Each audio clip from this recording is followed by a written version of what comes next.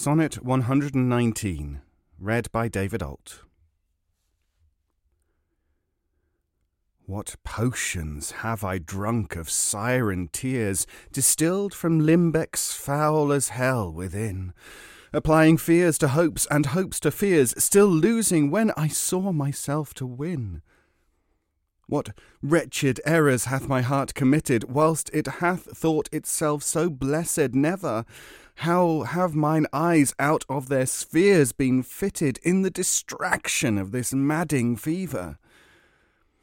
Oh, benefit of ill, now I find true that better is by evil still made better, and ruined love, when it is built anew, grows fairer than at first, more strong, far greater.